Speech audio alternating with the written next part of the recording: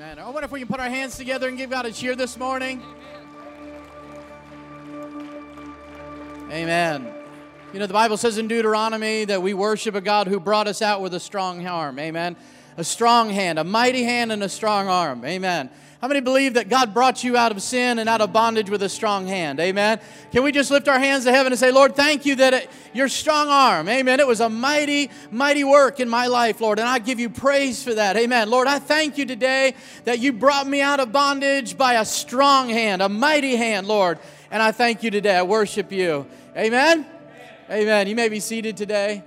Hallelujah. You know, some of you, man, it took a lot for you to get saved. Hey, come on, amen. God had to open waters and drown armies and do all those things, amen.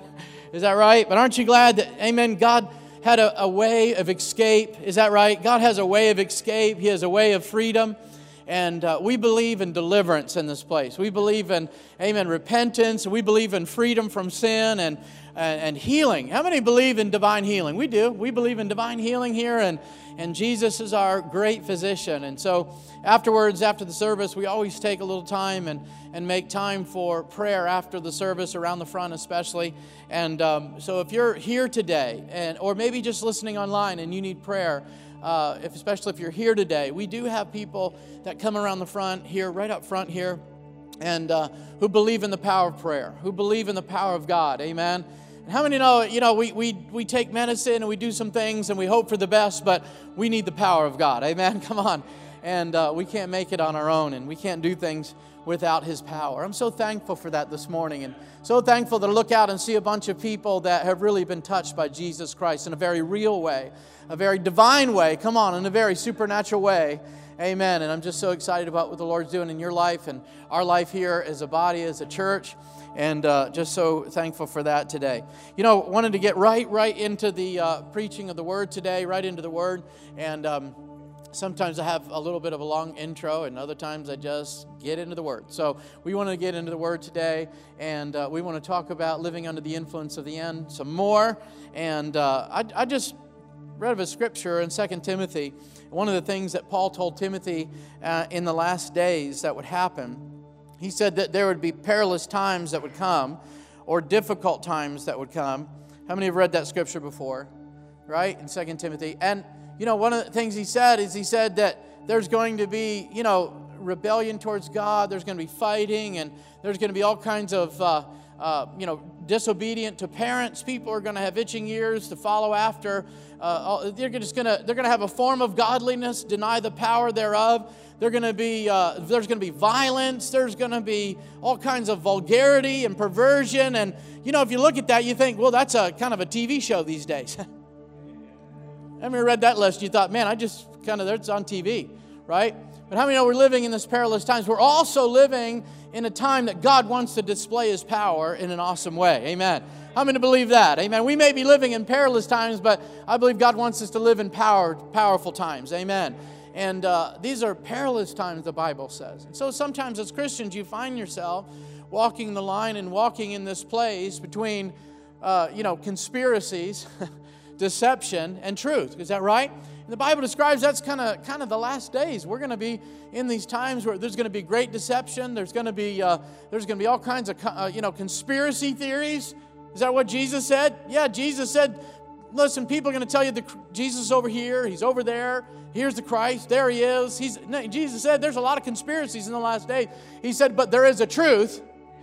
Amen. And how many are people the truth? Amen. And so we're walking that line and living in that light of truth today. And, it doesn't really make us better than our neighbor. It just really enlightens us to what God has in His plan. And I don't know about you, but I want to be a declarer of the truth today, right? Amen. But how many know we live in perilous times? One of the things that we can never really get away from as Christians and never deny, we never will, and get away from, and that is return of Jesus Christ.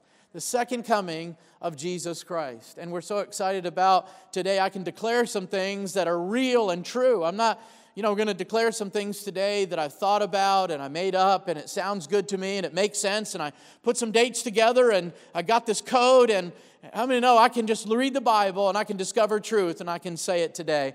Amen. And how many know where there's truth, there's a life. There's freedom. That Jesus said that if you're going to know the truth, you're going to be free. And so we declare that today. And so the next time you're watching a TV show, I said, yeah, this is Perilous Times TV show.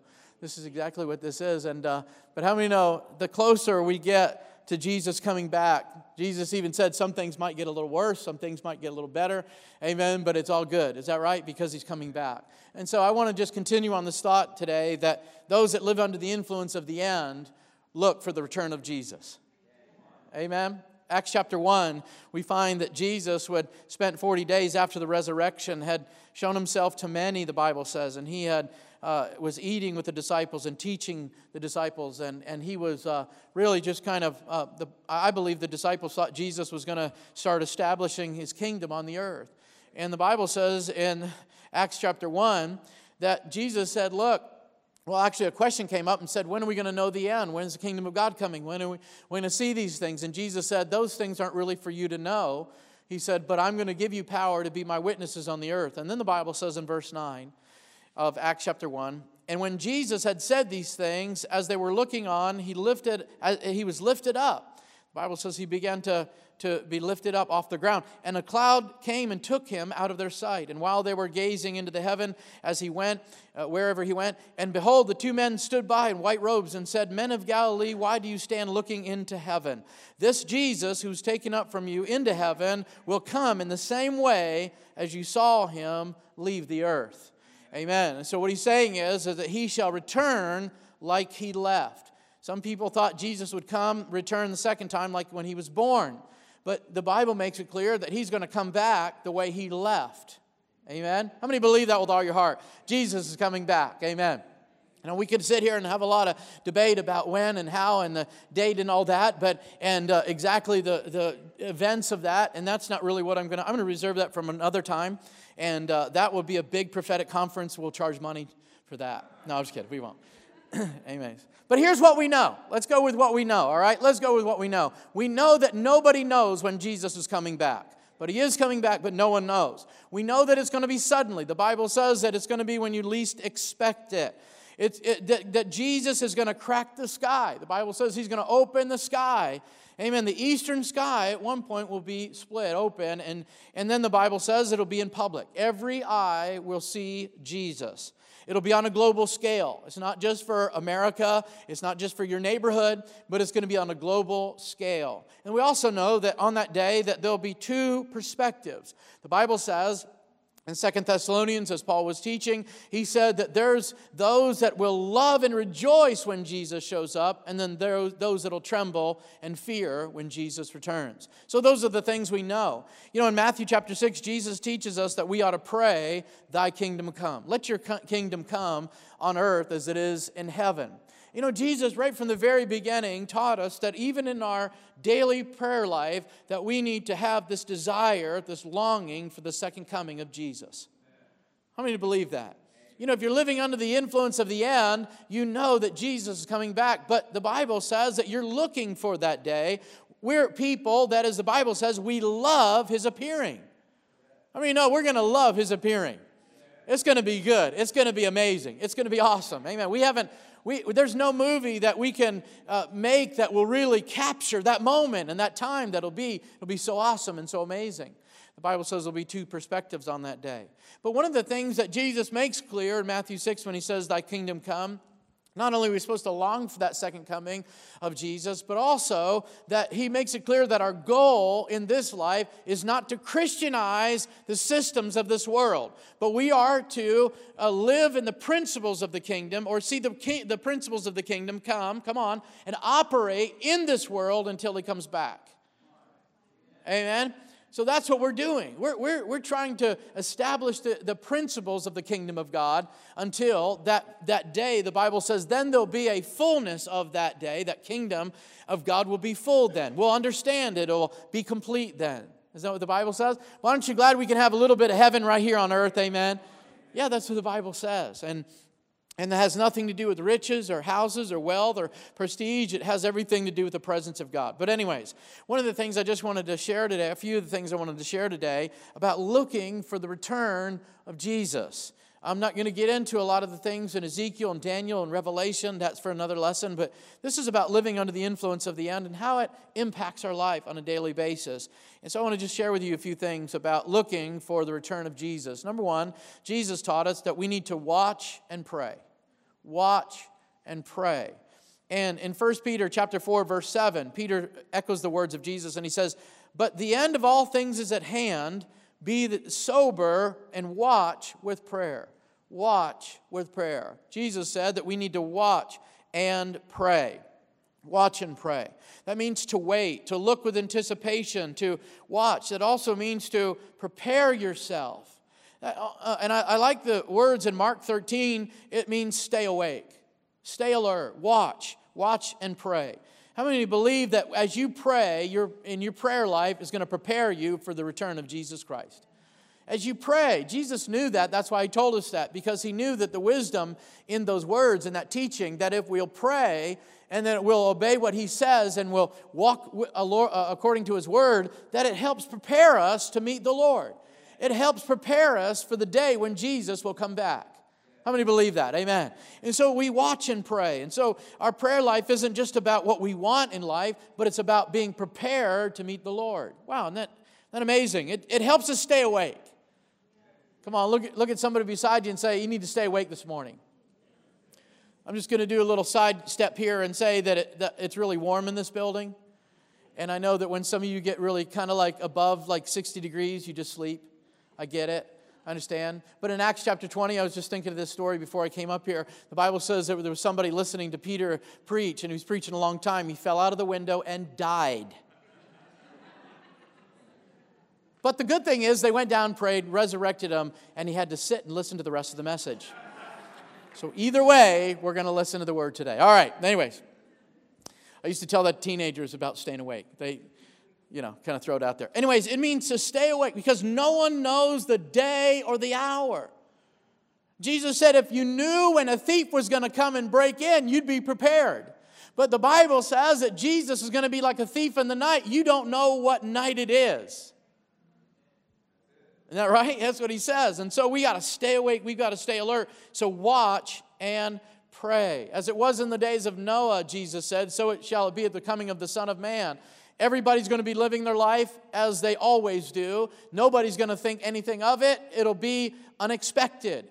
People were marrying, giving marriage. They were drinking. They were doing this. They were doing that, living their life. They had all the malls there when Noah was alive. And they had all those things. I mean, where'd you think he got the tools from? But, think about it. And everybody was just living their life. And the Bible says, and one day the rains came. And how many know one day Jesus is coming back? So we don't know that day, but the Bible says we can be prepared for it.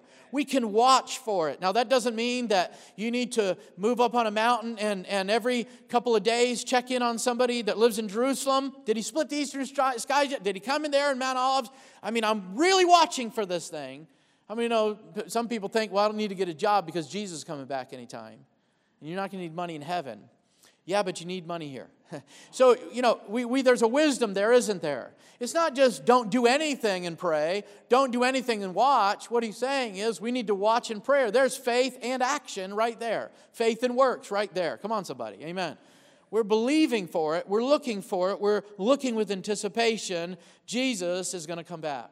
The Bible says that we need to be prepared for Jesus to come back. In 1 Timothy chapter 6, Paul told Timothy, he said, I charge you that you fulfill all that God has told you to do, that no one can find fault with you from now until Jesus comes back.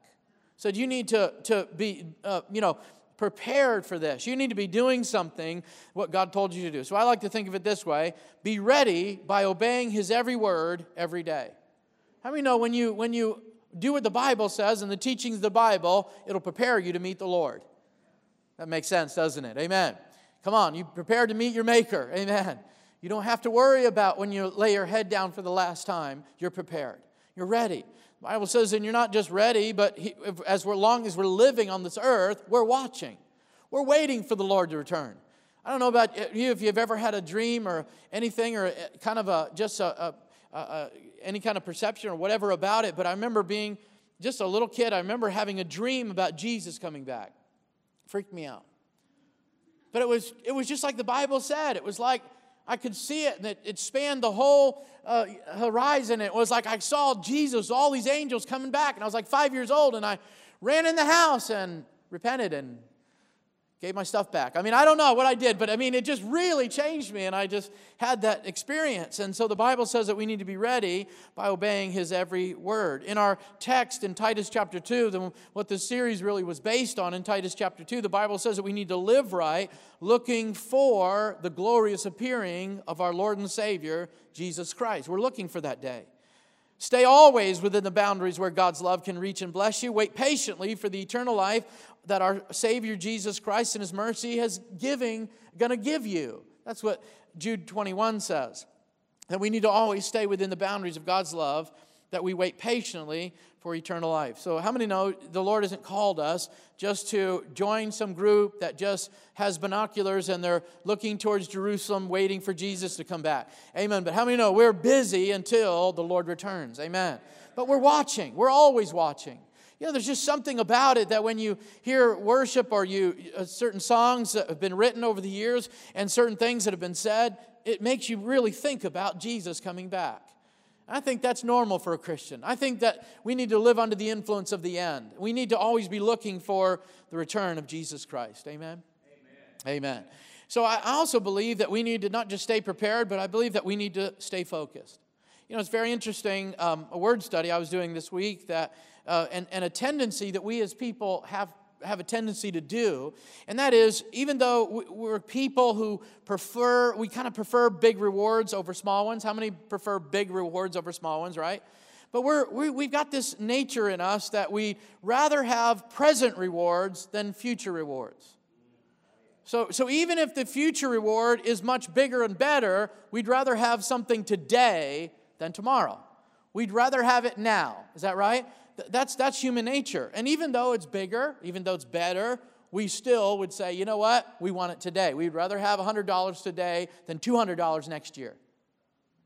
All right? And there's actually a word for this. It literally is a word, two words. Actually, it's hyperbolic discounting. It's where our inclination to choose immediate rewards over future rewards, even if the immediate rewards are smaller and more insignificant. Isn't that amazing? So the further away a reward is in the future, the smaller the immediate motivation is to achieve it. That's just in our nature. Our nature is that, like, even though it's a bigger reward, but that's way down the road, we'd rather have something today, even though it's smaller and less significant. I mean, that's not the nature of Jesus. Jesus said, man, you need to anticipate the greater reward, live for the greater reward, amen, in the future. Don't live for today. I mean, just get around the stuff that you need to eat and live and have clothes and food and be content. But man, think about the reward that's coming. Think about what's going to happen. Think about eternal life. Think about eternity. That's much bigger and much better than what you have right now. But how many know there's a lot of us that we lose focus of that? We stay focused on what we have today, what the kind of that little gratifications that we have in these life, what we're trying to achieve in this life, not what we're trying to achieve in the next life. And how many know we need to stay focused? Amen? And so objects or events are further away, and so when they're further away, they appear much smaller and more insignificant, and they lose their value.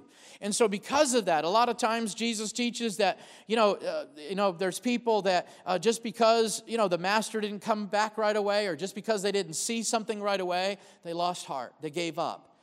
Come on, we shouldn't be that way. Is that what the Bible teaches? We shouldn't be those kind of people. So not only when we talk about looking for the return of Jesus, do we talk about watching and praying. Second thing that would really help with the looking for the return of Jesus is understanding that we're not going to fear judgment.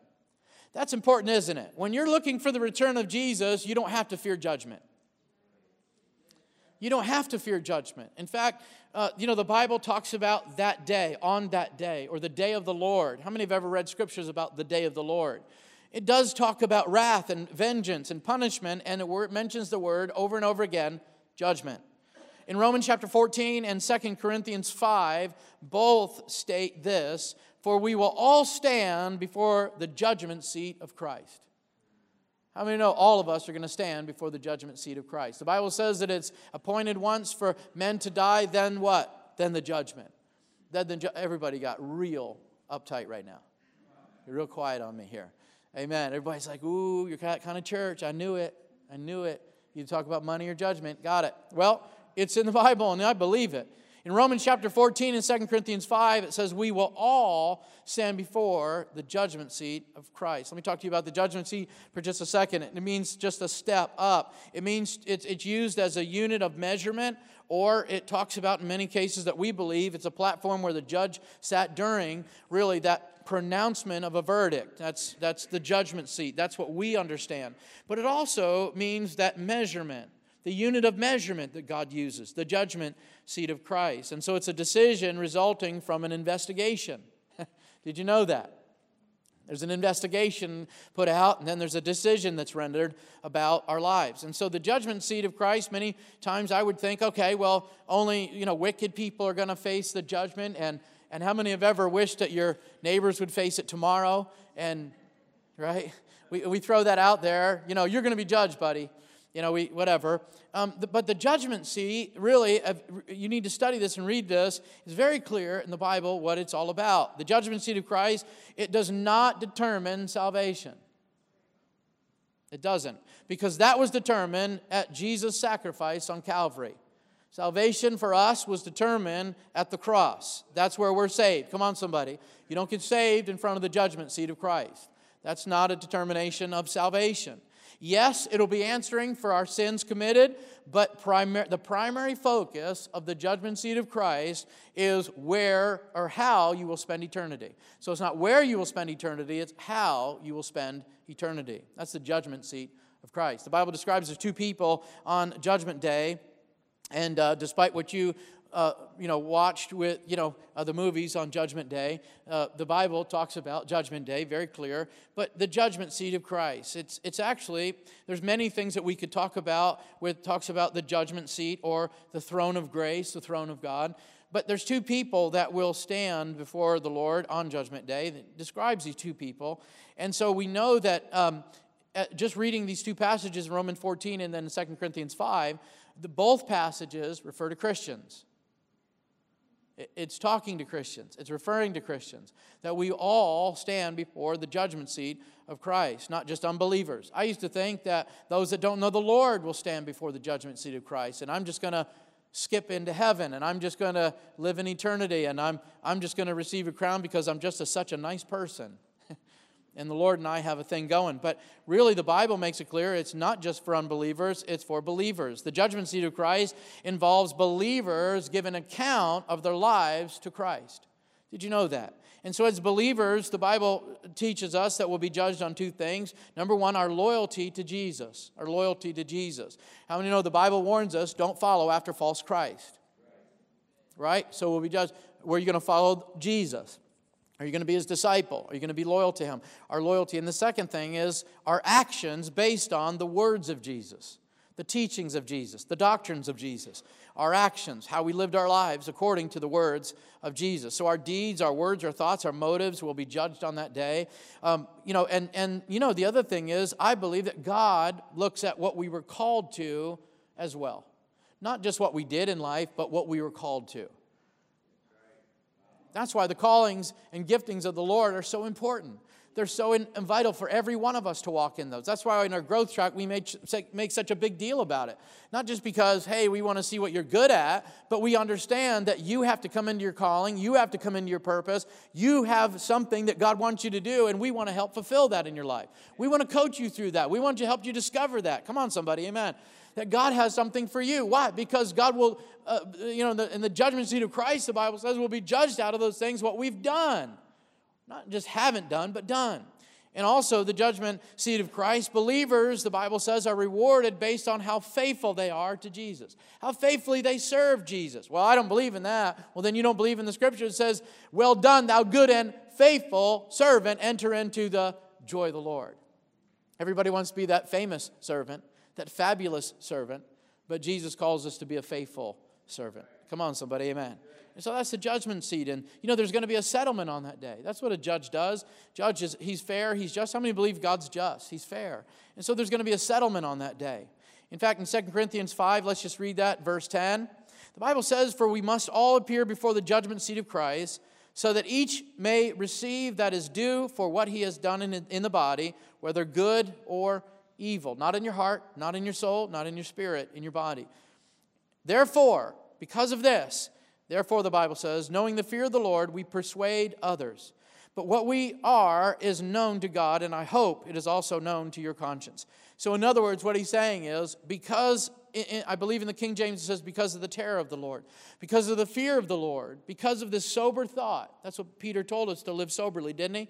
Because of this sober thought and this realization that all of us will stand before the Lord, how many know it's important that we live our lives right?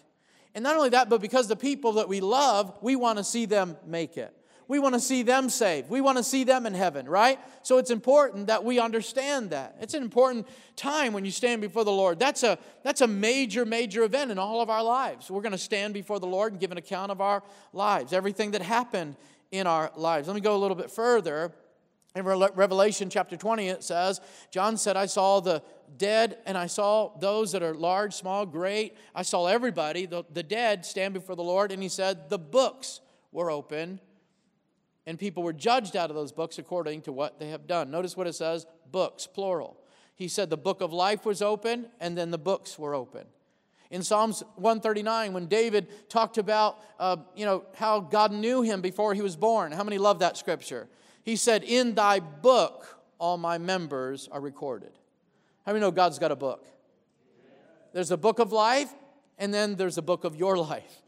Amen. He said, "In the books will open." The book of life appears 8 times in the New Testament, and so we know that the books will open. The Bible says that not going to be judged out of how God feels about us, what He thinks about us, how we talk, we persuade Him, what we can bring to heaven, anything like that, or the judgment seat. Come on, we're going to be judged out of what we've done, the things that what we do right here in the body, in this earth, all the things that we do. The Bible says in Revelation chapter 14 that a good man's deeds will follow him on Judgment Day.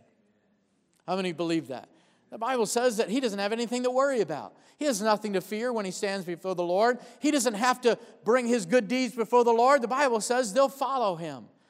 He'll just be known by them. And they'll just come in and say, "Okay, amen." And that's when the Bible records that the conversations like, "Enter in to the joy of the Lord, you good and faithful servant."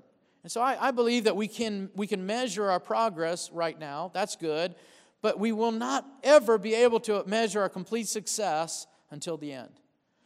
We think that, success is what we attain here on earth, and the friends that we have and the family. Those are good things.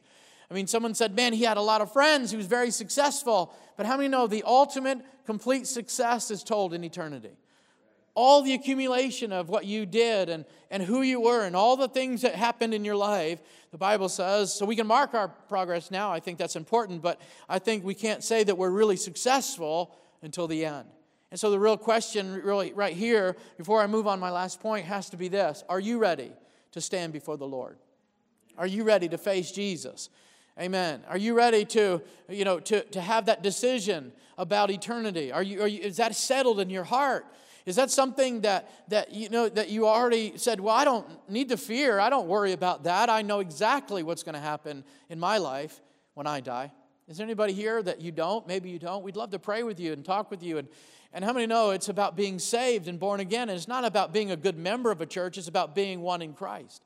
It's about knowing Him. It's about being in love with Him and having His blood wash your sins. How many know that's what it's all about? Amen. Anything, if I could just be a good church member, if I could just give to the church, if I could just do enough good deeds, then maybe God will look down. No, when the Bible says that there's only one thing that God's going to look at, and that's the blood of Jesus.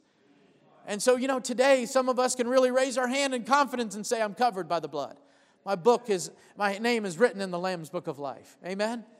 How many believe that God's got a lot of chapters for your life? Amen. How many want to live every day that, "Lord, I want to fulfill your will today. I want to fulfill the chapters that you have in my life. I want you to write good things today in that book." Amen, about my life. Anybody? Maybe you want some bad chapters, but how many know God's never wrote a bad book? He always has a bestseller. Amen. My final point today is looking for the return of Jesus, is that we need to work until He comes.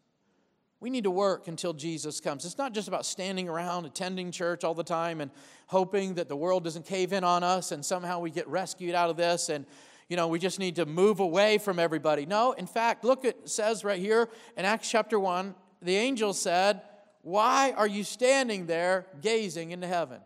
Now you got to see this picture. Here it is. They're talking to Jesus, and He's talking about being filled with the Holy Spirit not many days from now, and being empowered to be witnesses. And next thing you know, He just starts going off the ground. You're like, another miracle. Sweet.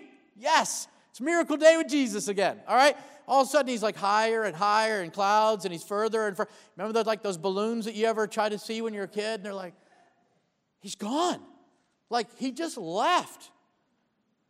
And they're just standing there. And the two angels are like, "Hello. John, Peter, amen, hello, okay, I got news for you. He told you about this, amen. He's going to come back just like He left. But now what you need to do is you need to go to Jerusalem and you need to do the mission. And you need to do everything that Jesus did to usher in the kingdom of God, amen. Publish the kingdom in this earth, just what Jesus did until He comes." And so I believe that, as Jesus made it clear that they need to go to Jerusalem and wait for the promise of the Father to be endued with power to do the mission. Why? Because there's work to do.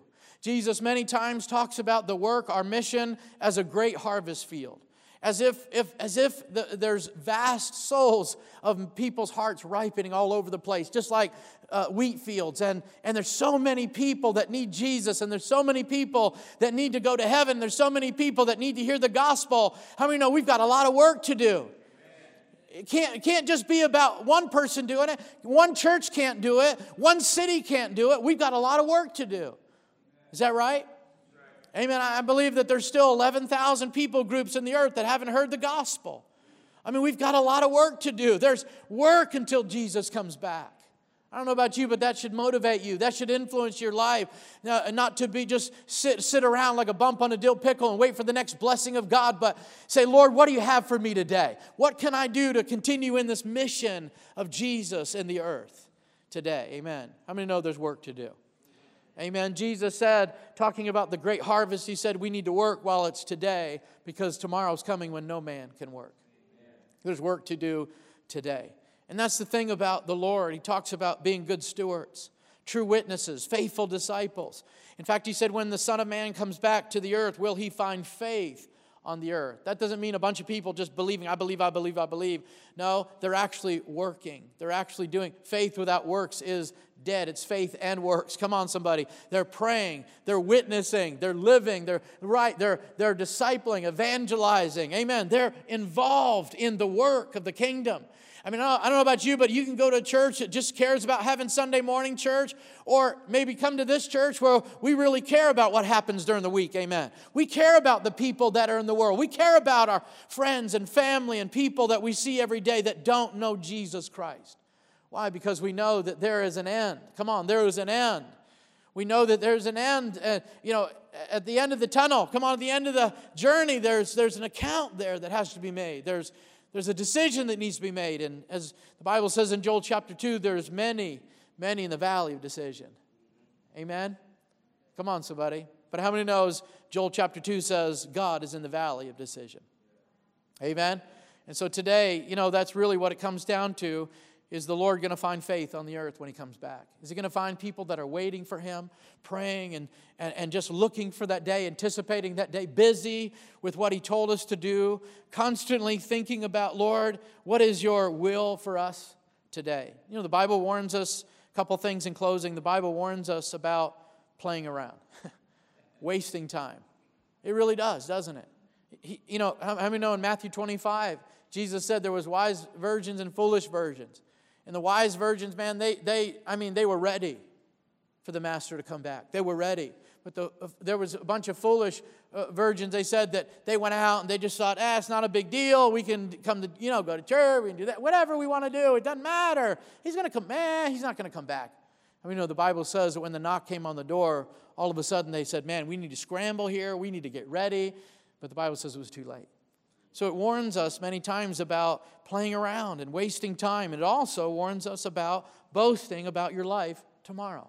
And what does that mean? That you can't say, well, tomorrow I can't make a doctor's appointment because Jesus could come back and I don't want to boast about it. No, that's not what he's talking about.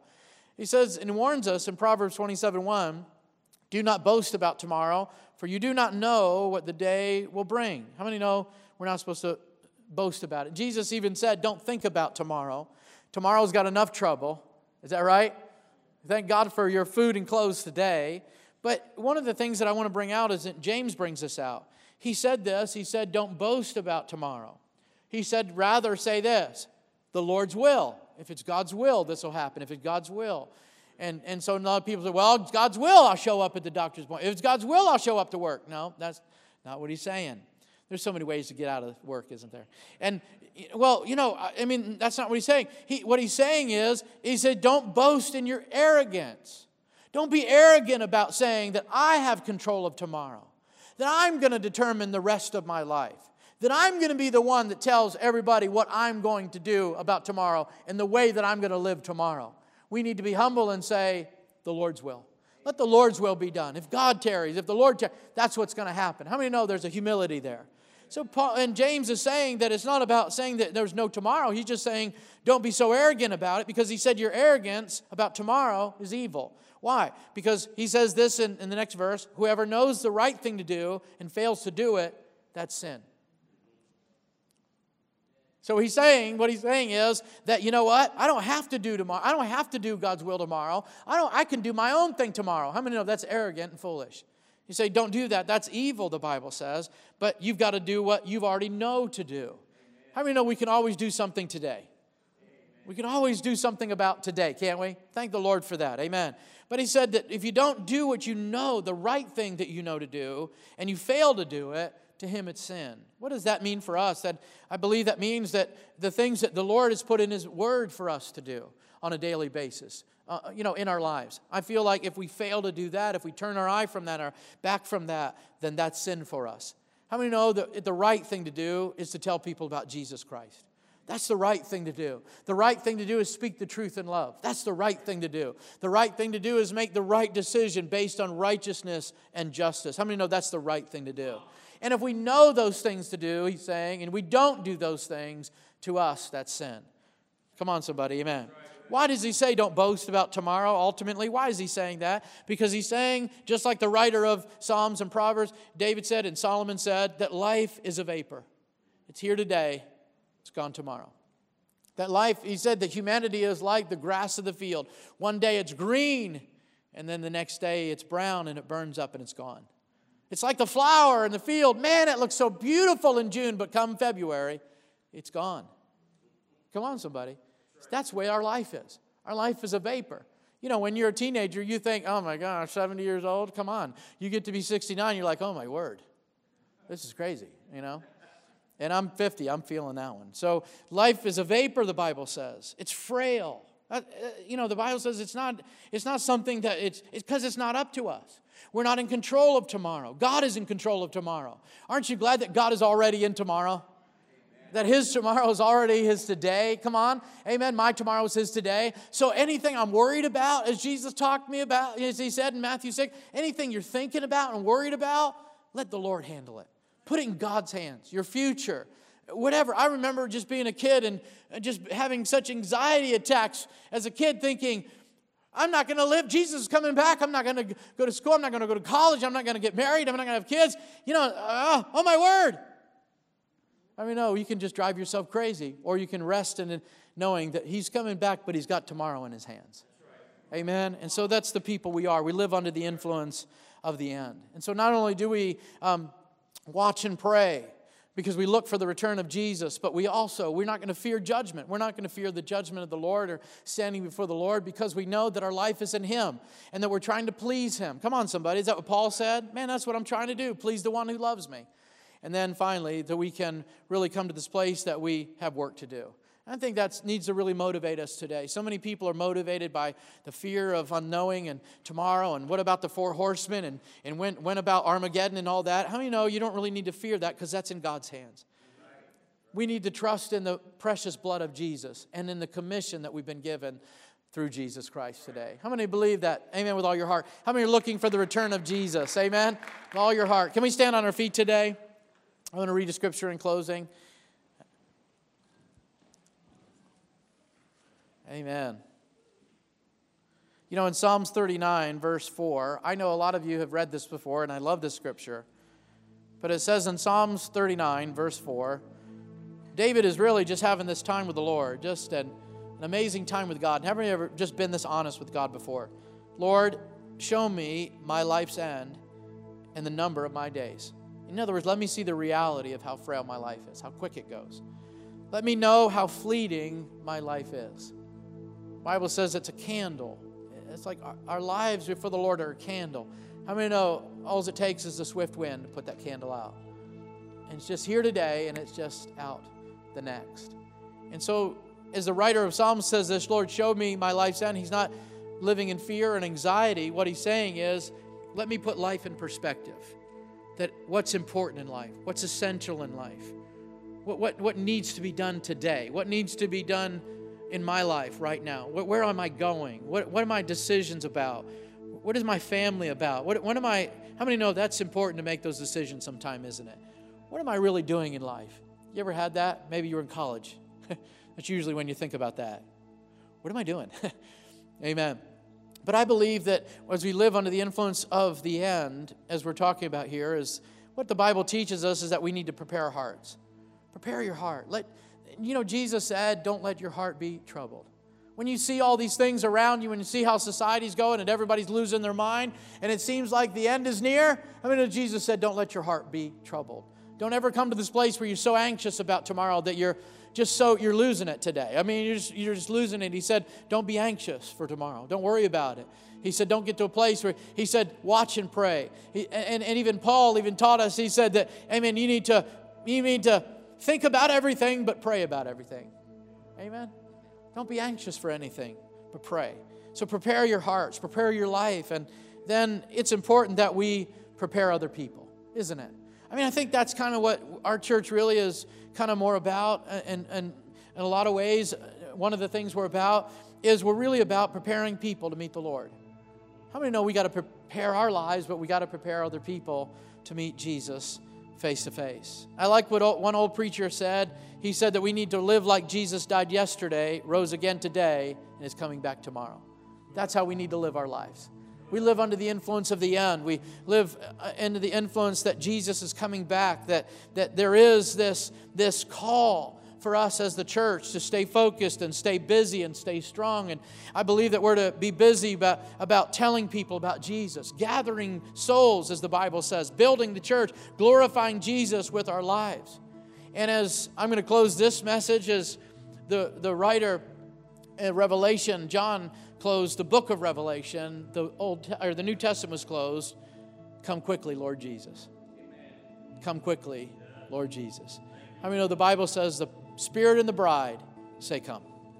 How many know the church is saying, Lord, we're looking for your return. We're waiting, anticipating the return of Jesus Christ. Amen? How many are going to watch and pray? How many are going to come to the place where you're just going to continue in the work God has for your life? And we're going to get to the place where we're just say, Lord, you got to come quickly. I don't know about you, but every time I read or listen to the news or read things, I'm like, Lord, you got to come. This is crazy. You got to straighten this stuff up. You got to reign here. We need the rule of Christ around here. We got to clean this place up. It's dirty. But how many know there is a day when Jesus will split the sky and we'll see Him face to face? How many believe that with all your heart today? Amen. Let's just pray. Lord, we just thank you today. Amen. Because we're people that see not just today, but we value the future. We know what the future holds, Lord, because your book says that you will return just like you left, in clouds of glory. Lord, we're not going to fear that day. We're not going to be anxious about that day. We're not going to be anxious about tomorrow and what our lives are to be about. But Lord, we want to be about your business, your mission, your words. I want to live out your word in my life, that Lord, as Paul said, that when I stand before you, Lord, I have nothing to be ashamed of. I have nothing to be afraid of, Lord. And so, Lord, I pray that you would do a work in our hearts here at the Door Fellowship. I pray you would do a work in our hearts, that we would help prepare people, other people, to meet Jesus Christ face to face. I thank you for your love. I thank you for your grace and the power of your grace that changes us, transforms our lives, that we live under the influence of the end every day. I give you all the praise and all the glory, Lord, for what you're doing, what you're going to do in this city and around the world. I thank you, Lord, and give you praise. And everybody said, Amen. Amen. As you leave today, as you prayer, maybe you have a prayer need or maybe just a sickness in your body.